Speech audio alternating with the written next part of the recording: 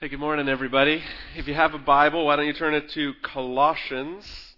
It's in the New Testament, quite a ways in. The book of Colossians, we'll be looking at chapter 3, starting in verse 16. We'll just be looking at a couple of verses this morning.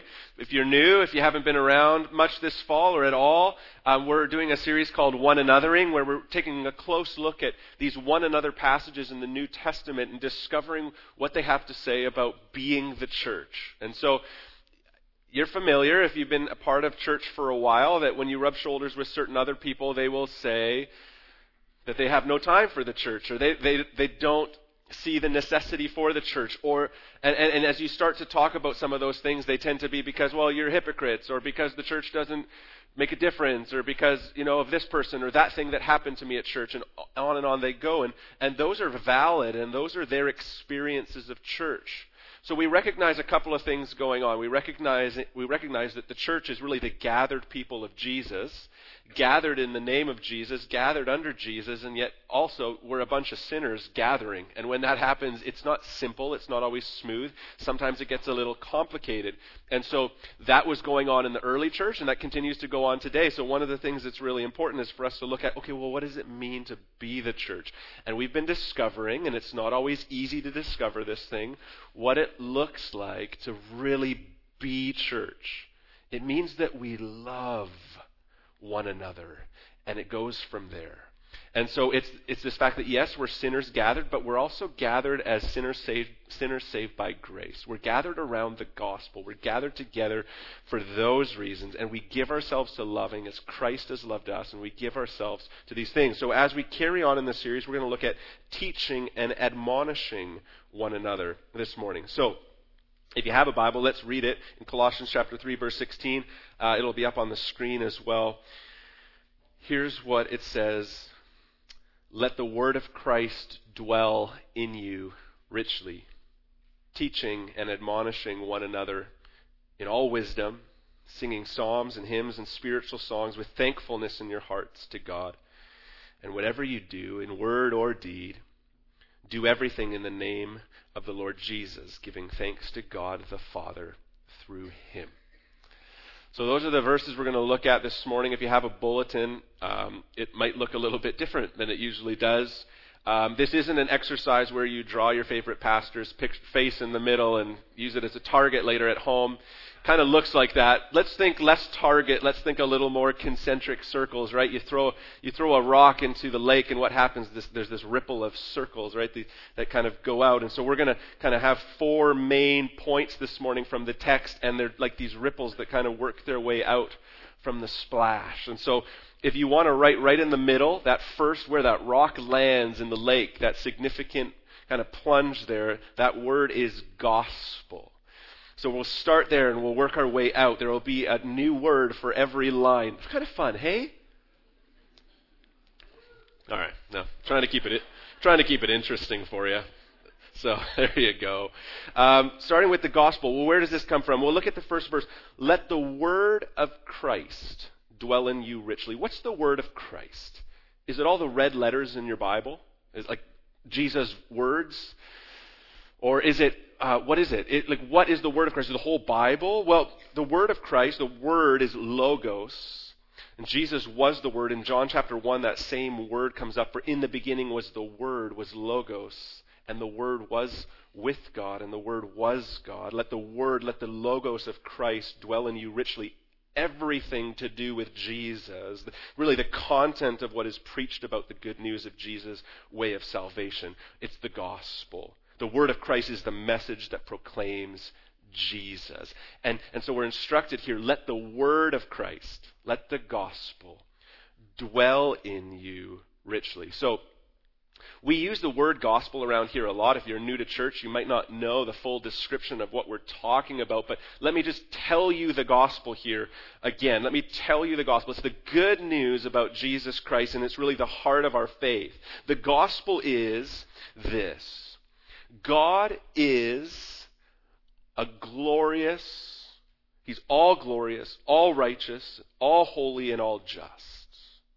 And God created us for His glory. Now, all people have sinned by not living for the glory of God, but preferring other things above God, and therefore dishonoring God. And we are by nature rebellious, everyone on the planet. And we can't change ourselves without divine help. Therefore, we are all under the just and holy wrath of God, and will all perish eternally if we cannot be saved from his wrath. Because of our willful rejection of him. We reject him in his glory. We have done that, and we are all sinners. But God in his mercy has sent Jesus, his Son, into the world to bear the sins and endure the wrath for everyone who believes in him.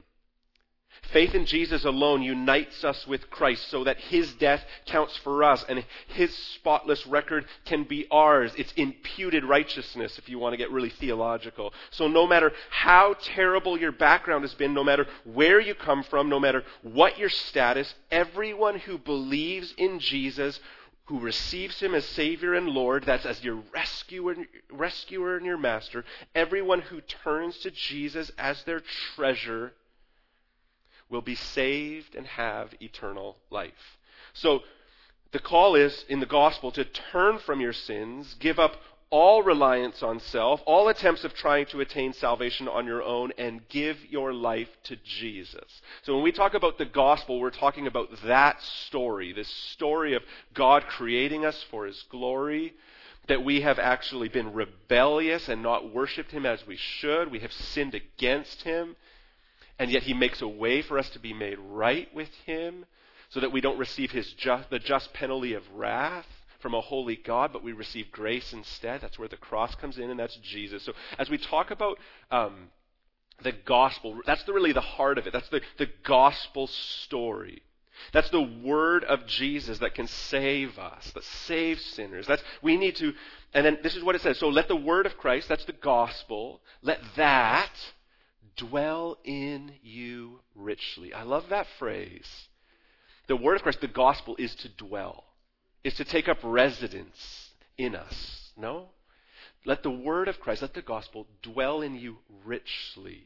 It is to dwell in us. So I think of that individually, and it totally makes sense, and it's totally on point. This sense of that the gospel should dwell in our hearts, be on our minds and our hearts, that it should dwell within us and kind of we live out of that, yes, but we also need to recognize a more community context. So this letter by the Apostle Paul was written to a church in a little city called Colossae. It was written to the Colossians, and they received this letter from the Apostle Paul.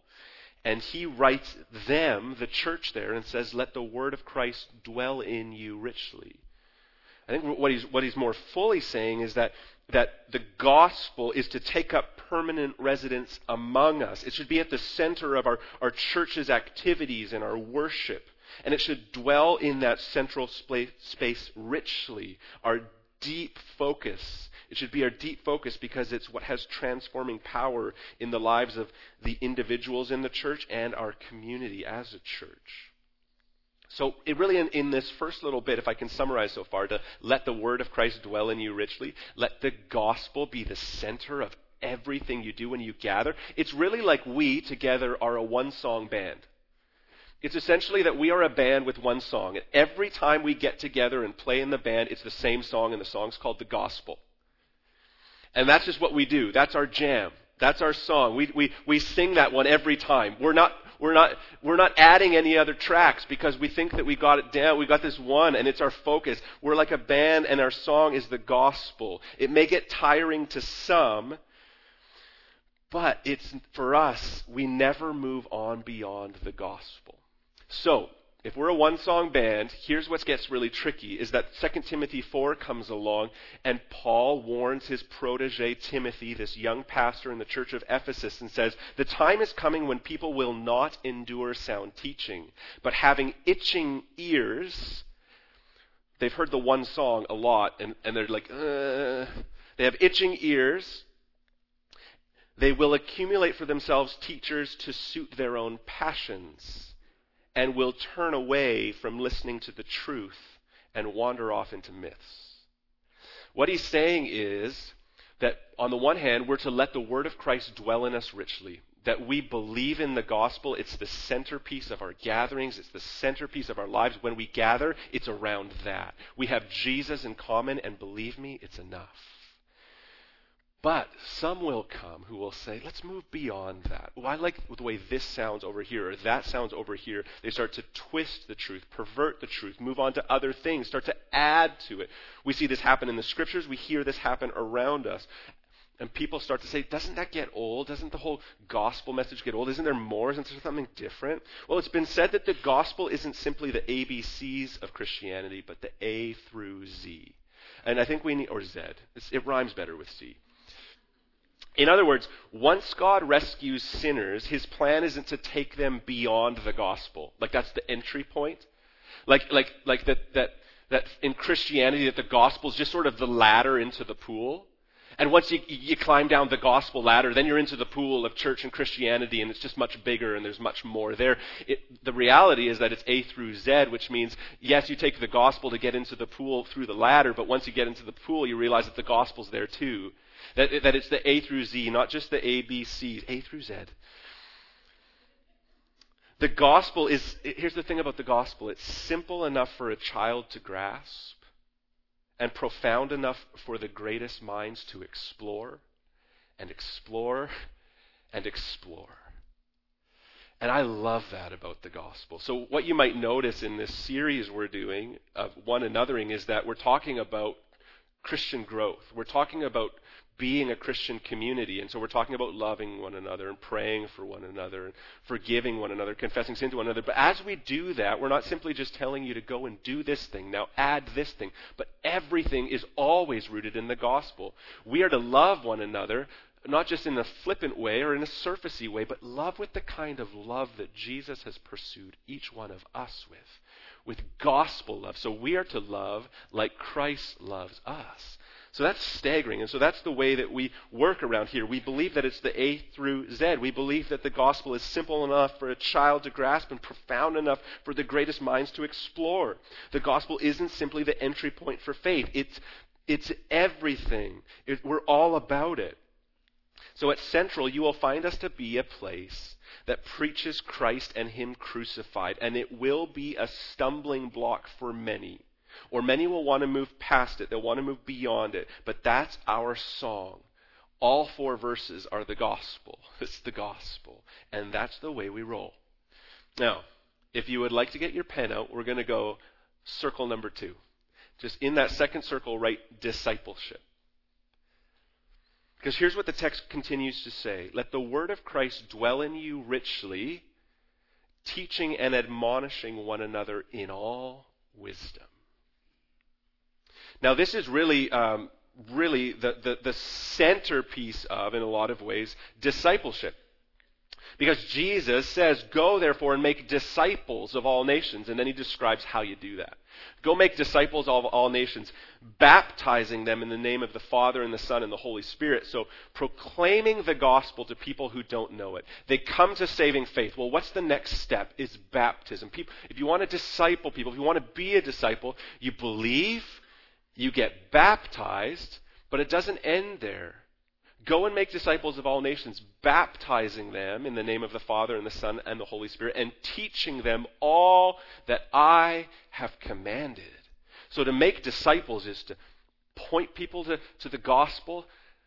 People come to Christ, people get baptized, and then discipleship carries on. And this is the primary way that discipleship takes place, is that we continue to teach everything that Christ has commanded, the word of Christ. It is to dwell among us richly, teaching to observe all that Christ commanded. See, Jesus' goal is actually, if you have a Bible, flip to Colossians 1, you'll see in verse 22 and 23 that Jesus' goal is to present us holy and blameless and above reproach before God.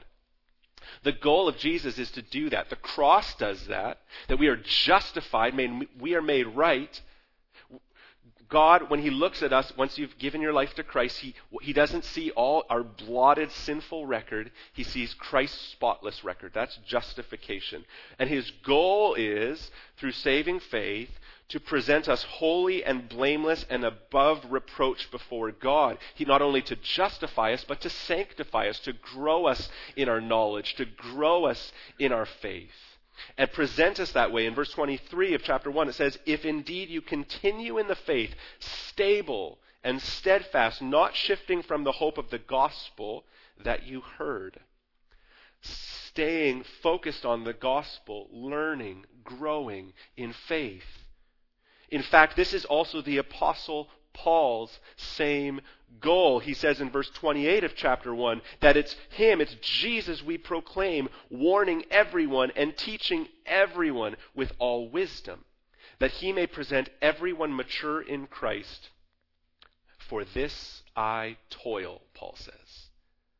He toils to proclaim, to warn, to teach in wisdom the gospel to those who would hear, to those who would grow. And so discipleship is this teaching that is really important. So our verse, let the word of Christ dwell in you richly, teaching and admonishing one another with all wisdom. This is why the teaching component, the preaching in our services is the key component. We have this emphasis on the gospel and preaching the word here, because we believe that this is how people will grow up in the faith and come to maturity. So I acknowledge not everyone here is a mature believer. Some of you have just given your life to Jesus this year, and we praise God for that. Some of you have given your life to Jesus in recent years and feel very much new in the faith and are learning and discovering and growing. But some of you have been believers, some of us for a long time, but still actually lack maturity. So we've hung around for a long time, but we have not been maturing, growing, stable, steadfast, focused on the gospel with growth. We have not matured. Hebrews 5:12 warns about this. Though by this time you ought to be teachers, he's saying. You need someone to teach you, again, the basic principles of the oracles of God. You need milk, not solid food. This is a word to a bunch of grown-up Christians who should, the writer of Hebrews is saying, be able to teach by now. But you, in fact, still need to be shown the basic principles of the faith. For everyone who lives on milk is unskilled in the word of righteousness since he's a child. He's saying this to grown-ups. You're a bunch of kids in the gospel, but you should be teachers by now. Wow. But solid food is for the mature, for those who have their powers of discernment trained by constant practice to distinguish good from evil. My friends, are you maturing in the faith? Are you growing in the faith more than 45 minutes at a week listening to your preacher? Are you growing in your knowledge of the gospel? Are you growing in how it works itself out? We have been studying as a staff a book by Jeff Vanderstelt called Saturate, really bringing discipleship into the everyday stuff of life is sort of his tagline. And it's a really helpful book for us because we're discussing this as a staff and just discovering more and more sort of how, okay, we learn the gospel, we grow in our knowledge, but how does it work itself out when I leave the church building? How does it work itself out in secular work? How does it work itself out at school? How does it work itself out with my neighbors? How does it work itself out in the midst of difficulty? Right? How does the gospel apply to everything? And this is something that every one of us needs to be growing in. And so Jeff Vanderstelt gives an example of an older man named Ray. Jeff and his wife were planting a church in Tacoma, Washington. I think they were in their late 20s at the time, maybe their early 30s, and they were starting to rally around a core group who were all young. And so Jeff thought it'd be really great if Ray and his wife came along because they were in like their late 50s, and we need some people who aren't just, young and totally idealistic and naive or whatever. So let's get, some people with... So he started hanging out with Ray and discipling Ray. And here's what he discovered about Ray. Jeff realized about Ray that no one had ever trained Ray to feed himself and others with the word. And so Ray had this sense, this belief that Jeff ought to feed him as his pastor. Just feed me. You are the source of my feeding. Sole source. You ought to feed me. And so Jeff realized that no one had ever trained Ray to feed himself and others in the Word of God, to make disciples by teaching others. So Jeff emphasized that there's a big difference between just reading the Bible and obeying it. And that being able to teach others to read it and obey it is another key difference. There's a difference between simply sort of doing my devos, like reading one verse of the Psalms, and actually applying the text of Scripture to my life, obeying it, and actually going to someone else and teaching it and applying it with them. There's a very big divide and difference between simply reading a couple verses and sinking it into our heads and our hearts and working it out. So Jeff goes on to say, I encouraged Ray to start with a very basic practice. I suggested that he read his Bible every day, asking God's Spirit to guide him into the meaning of what he read and inviting the Spirit to lead him in what he should do. So what Jeff was encouraging Ray to do was not simply read a few verses out of context and say, what does this mean to me, Holy Spirit? He was saying, study the Bible well, study context, see what the verses before and after are saying, see it in its context, learn what the Bible is saying, and then ask the Holy Spirit how that application in that text is to apply to my life, what he should do. He goes on to say, I instructed Ray to write down what he learned as he read the Bible and what God's Spirit told him to do in response to what God's Word said. I reminded him that the same Spirit who inspired the writing of God's Word was also with him to enable him to understand it and apply it. Listen to God's Spirit through God's Word, I told him. I wanted him to obey the Spirit and then teach someone else what he'd learned. Read, listen, and obey. Then pass it on. To help him grasp what I was suggesting, I took Ray to the account of Jesus with the woman at the well in John 4. I showed him that Jesus, responding to his disciples' concern that he hadn't eaten anything, told them, I have food to eat that you do not know about. My food is to do the will of him who sent me. Then I promised him that if he would listen and obey what the Spirit led him to do, he would be better fed than through any sermon he had ever heard. I don't know if I should be telling you that, but it's true. I'll never forget his response. Well, I don't know if I agree with you, but I'll try it for a week. If it doesn't work, remember, it's your job to feed me. When Ray came back to me in a week, he was amazed. He told me he'd never had a better week. He had learned. He had listened to the Spirit. And he had done what the Spirit had told him to do. As a result, he had discovered that partnership with Jesus in everyday life is extremely fulfilling. He was eating a full-course meal served up by God's Spirit every single day. Over the next year, we helped Ray join Jesus on his mission to our city in the everyday stuff of life, and eventually Ray went from being a Sunday server and observer to a disciple of men coming out of homelessness and addiction. He also started pouring his life into young men who lacked fathers to show them what God the Father is like. He learned to feed himself and then began to feed others. Here's a man who simply relied on his preacher to feed him and went away and relied on that for the week. Jeff showed him to spend time in the Word every day, let the Holy Spirit apply it to his life, and to go and tell someone else what he had learned. And you know what happened is he no longer relied on Jeff once a week to teach him and feed him, but he fed himself in the Word of God and went about discipling others and became a mighty man in their church and in their community, having an impact with people with addictions, having an impact with young men who needed good father figures. This man's life was absolutely transformed because he believed that discipleship mattered, that he should not only be taught, but he should teach. And so we have this beautiful privilege at Central, which is that we are multi-generational.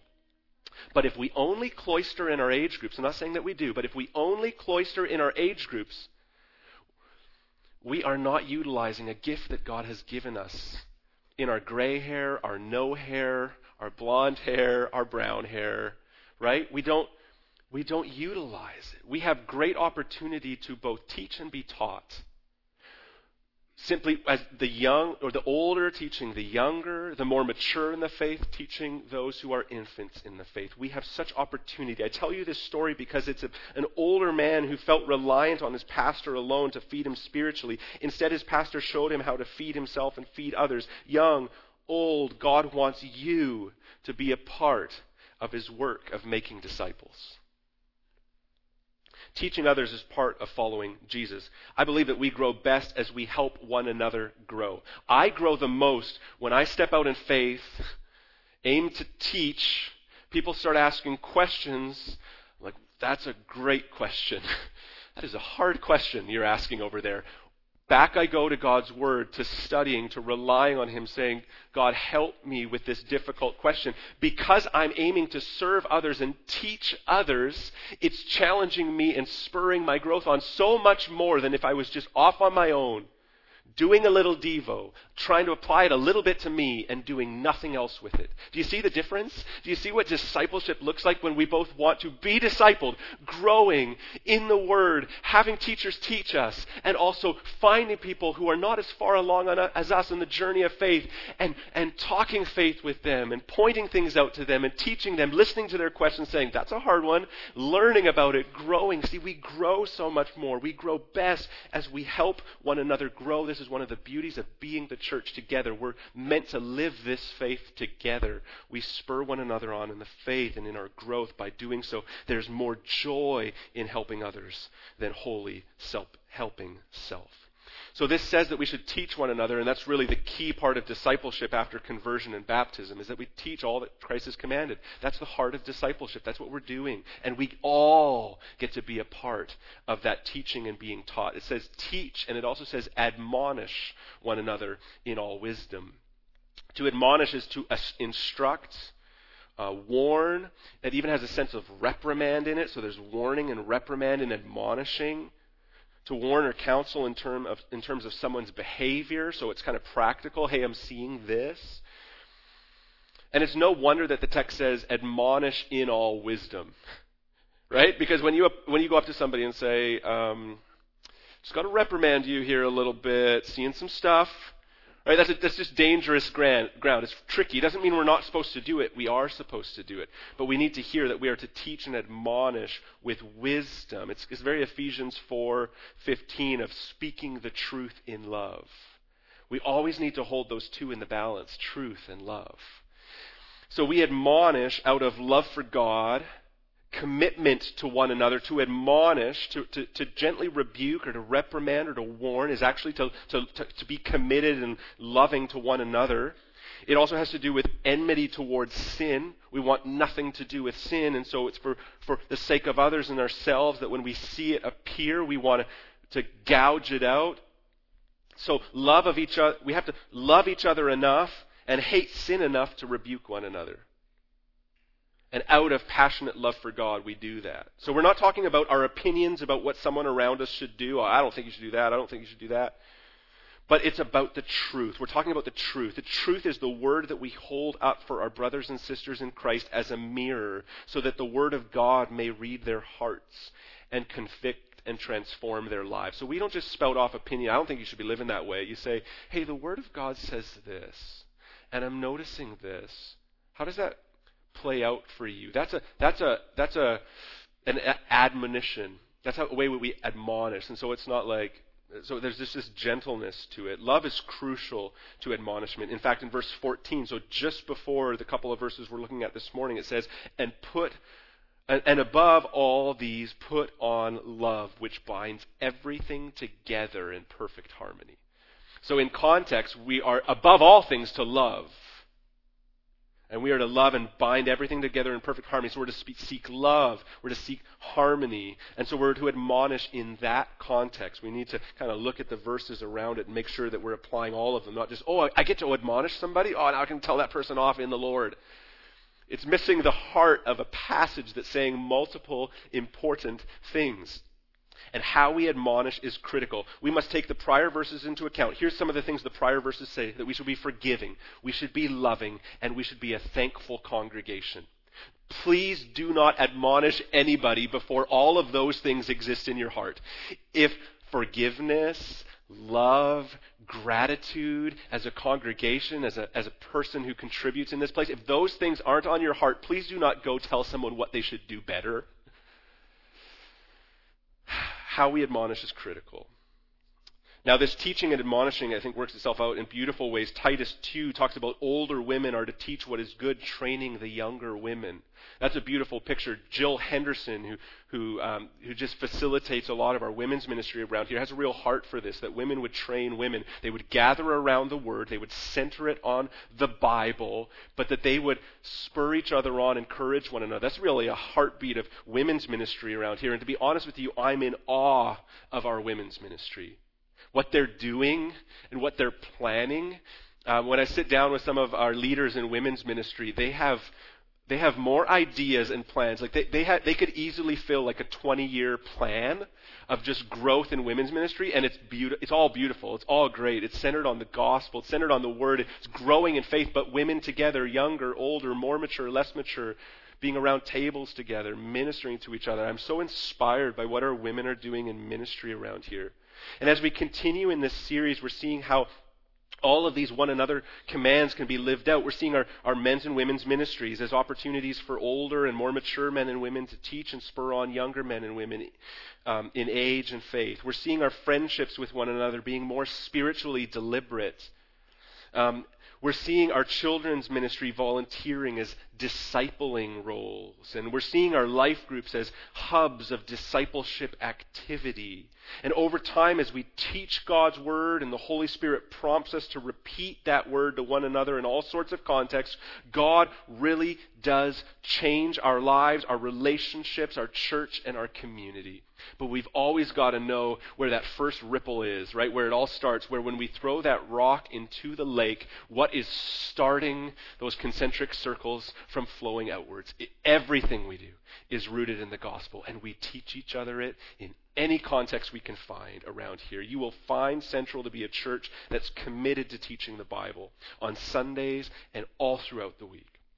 Thirdly, third circle, get to add a word, gratitude. Let the word of Christ dwell in you richly, teaching and admonishing one another in all wisdom, singing psalms and hymns and spiritual songs with thankfulness in your hearts to God. What's Paul saying here? Is he saying that in Jesus, life turns into the sound of music? Like we just sort of break out in song, that the hills are alive with the sound of music if we are in Christ? Does life become a Disney movie when the word of Christ dwells in us in such a way, like song just breaks out, like we're hanging out and all of a sudden a song happens? It'd be kind of cool. I hope it doesn't happen. But look, here's what's happening in this. I think there's a couple things. There's actually a couple interpretations of what this is saying exactly. Singing psalms and hymns and spiritual songs. Is he saying that in Christ, that there's just sort of this, everything turns into song? Seems like what he's talking about is a people gathered who have been moved by the grace and mercy of God found in Jesus Christ. That there is gladness of heart in being together.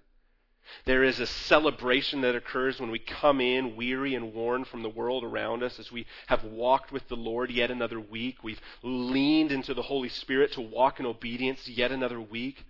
We celebrate because the Lord saw us through yet another week by His grace. There's this, we're all relying on the gospel, and when we gather, there's just this profound gratitude and celebration and overflowing of joy.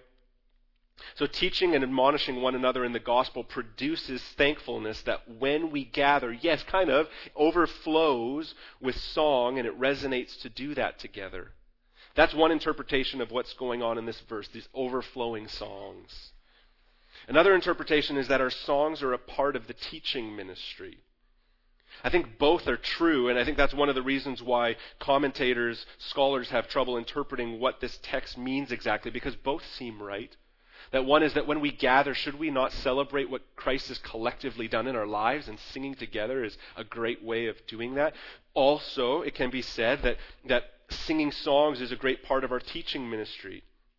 That really, when we sing songs, that it's useful, that the lyrics we sing are helpful, They both make sense. So here we go. So there's a little bit of differentiation. I don't think we're meant to pick it apart, but when he talks about psalms, hymns, and spiritual songs, what's being said here? Well, psalms are really singing scripture, primarily the psalms, the psalter, singing the psalms. So that's the psalms component. The early church would gather and sing the psalms. Hymns were seen to be more distinctively Christian compositions. In fact, Mary's song, the Magnificat, is an example of a hymn, a song unto a Lord that has been composed. And thirdly, spiritual songs. Spiritual songs, Ephesians 5:18 parallels this same language, but spiritual songs are spontaneous songs under immediate inspiration of the Spirit. A parallel passage is Ephesians 5:18. It says, don't get drunk with wine, for that's debauchery, but be filled with the Spirit.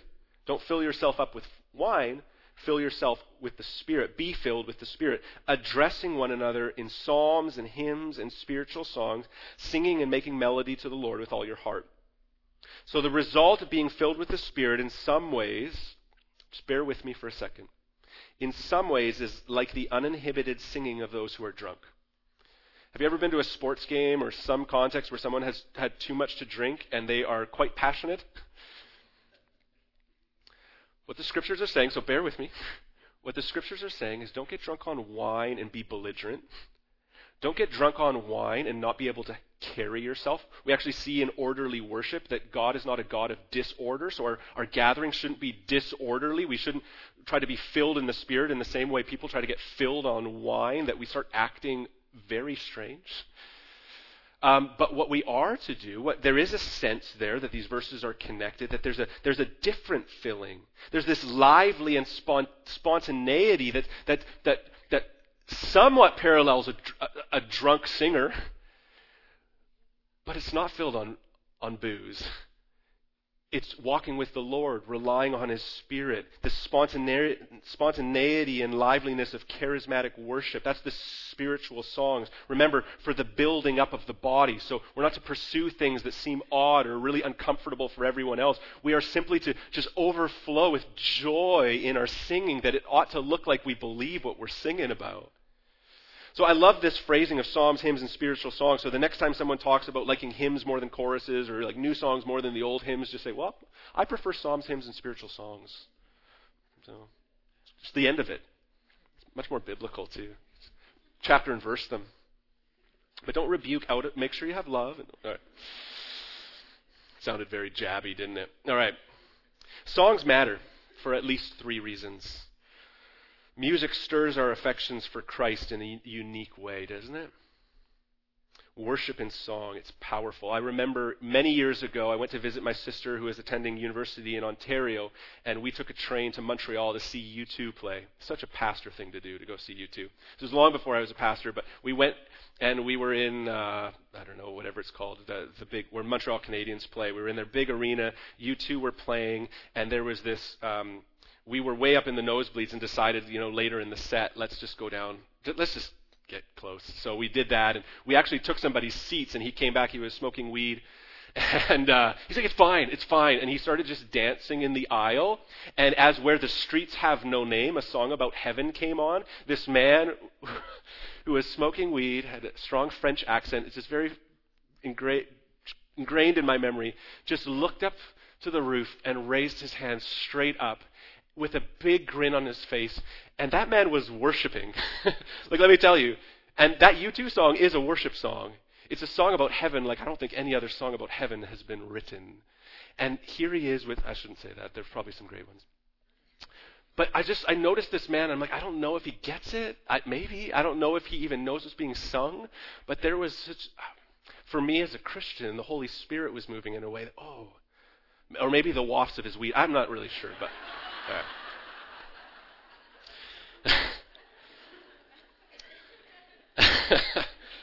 I did say that, yes. Okay.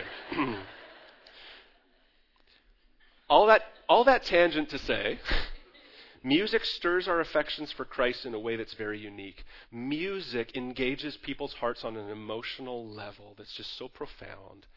I even tweeted about this new Adele song that came out. All she writes about is breakups, really.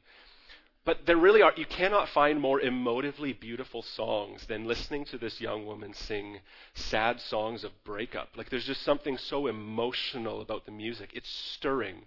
There's just something like, profound in music. When we as Christians who have such reason for praise, when we as Christians put lyrics to songs that are eternal and rich and gospel, we have to understand that music stirs our affections for Christ in a unique and powerful way. There is reason to sing when we gather. For music is beautiful, but the lyrics we put to it are far more beautiful. Singing allows us, too, to minister the Word of God to each other corporately. I can preach. You're doing a great job of listening. But when we stand and all sing truth together to conclude, that is powerful. That is powerful. Thirdly, songs are a fantastic avenue of theological training. As good a preacher I might think on a really good day, you're not going to sit at home and repeat a phrase that I said at any point this morning. You're not going to say a paragraph of my sermon, but you know what you might do? You start to vacuum the home or go for a walk this afternoon and you start to hum the lyric of, give praise, forever God is faithful, forever God is strong. You won't say the phrases of my sermon, but you will sing the truths of our lyrics. So songs are a fantastic sorry for that solo. Songs are a fantastic avenue of theological training. I thought about going to the verse. I stopped. I heard one theologian say, show me your church's songbook, I'll show you their theology. What he's saying by that is because songs stick, we need to be really careful about the songs we sing. They need to be biblical. They need to be truthful. They need to be rich because we will remember them and they will form our faith. So show me your church's songbook, I'll show you your theology. We try to sing as much of the Bible as we can around here, truths about who God is around here. It's not so on the flip side, songs are just songs, and this is saying one other thing here. Songs are just songs, and so he's not just saying, sing, gather and sing, but he's saying with thankfulness in your hearts. That's the piece about gratitude here. The flip side is songs are just songs if they don't engage our hearts. The singing of songs is of no value at all if they do not produce worship. So Isaiah 29, Isaiah the prophet picks up on this and says, this people draw near with their mouth and honor me with their lips, while their hearts are far from me. And if you read on in Isaiah chapter 9, the prophet is saying, speaking for God and saying, it's of no value. Like, what's the point? You're bringing no glory to me in your singing of songs. Because I look at the heart, and your hearts are far from me. So here's where the concentric circles work. We throw the rock into the lake, the gospel splashes, and the ripple is discipleship. We teach each other more of the gospel, and we're taught more of the gospel. And you know what happens when we learn more of the gospel? What ought to happen is not just gain head knowledge. That's not our goal. We want to know God more about God, so we know Him more. And as we know more of who God is, more of the wonder of the gospel, more of the character of Jesus, more of the attributes of God, we discover that there is even more reason to be thankful, more reason for gratitude. And so that is the point. Dwelling on, teaching one another, the wonder of the gospel, the finished work of Jesus on the cross on our behalf, ought to produce gratitude that overflows into an exuberant singing and genuine thankfulness in our hearts. When we sing these songs, may we lean into the lyrics and say, oh, that's a truth I can sing. I praise you, God, for that. I praise you, God, for this. We lift our hands in agreement, or however we respond. We engage with the truths that are being spoken, and we say, Lord, I'm singing this, but I'm singing it with gratitude in my heart. That is the goal. And when we fixate on the gospel, we teach each other it well, our gratitude, our thankfulness will grow. Lastly, finally, mission. The last circle. Mission. Begins with the gospel. We teach each other more of the gospel. It grows our gratitude and love for Jesus. And it pours over, it ripples over into all of life. Look at verse 17. And whatever you do, in word or deed, whatever you say, Whatever you do, do everything in the name of the Lord Jesus, giving thanks to God the Father through him. Look at verse 15. Let the peace of Christ rule in your hearts and be thankful. Verse 16. Let the word of Christ dwell in you richly with thankfulness in your hearts to God. In verse 17. Do everything in the name of the Lord Jesus, giving thanks to God. Gratitude, gratitude, gratitude. Peace of Christ rule. Word of Christ dwell. Name of the Lord Jesus. Do everything in it. Everything in it. Giving thanks.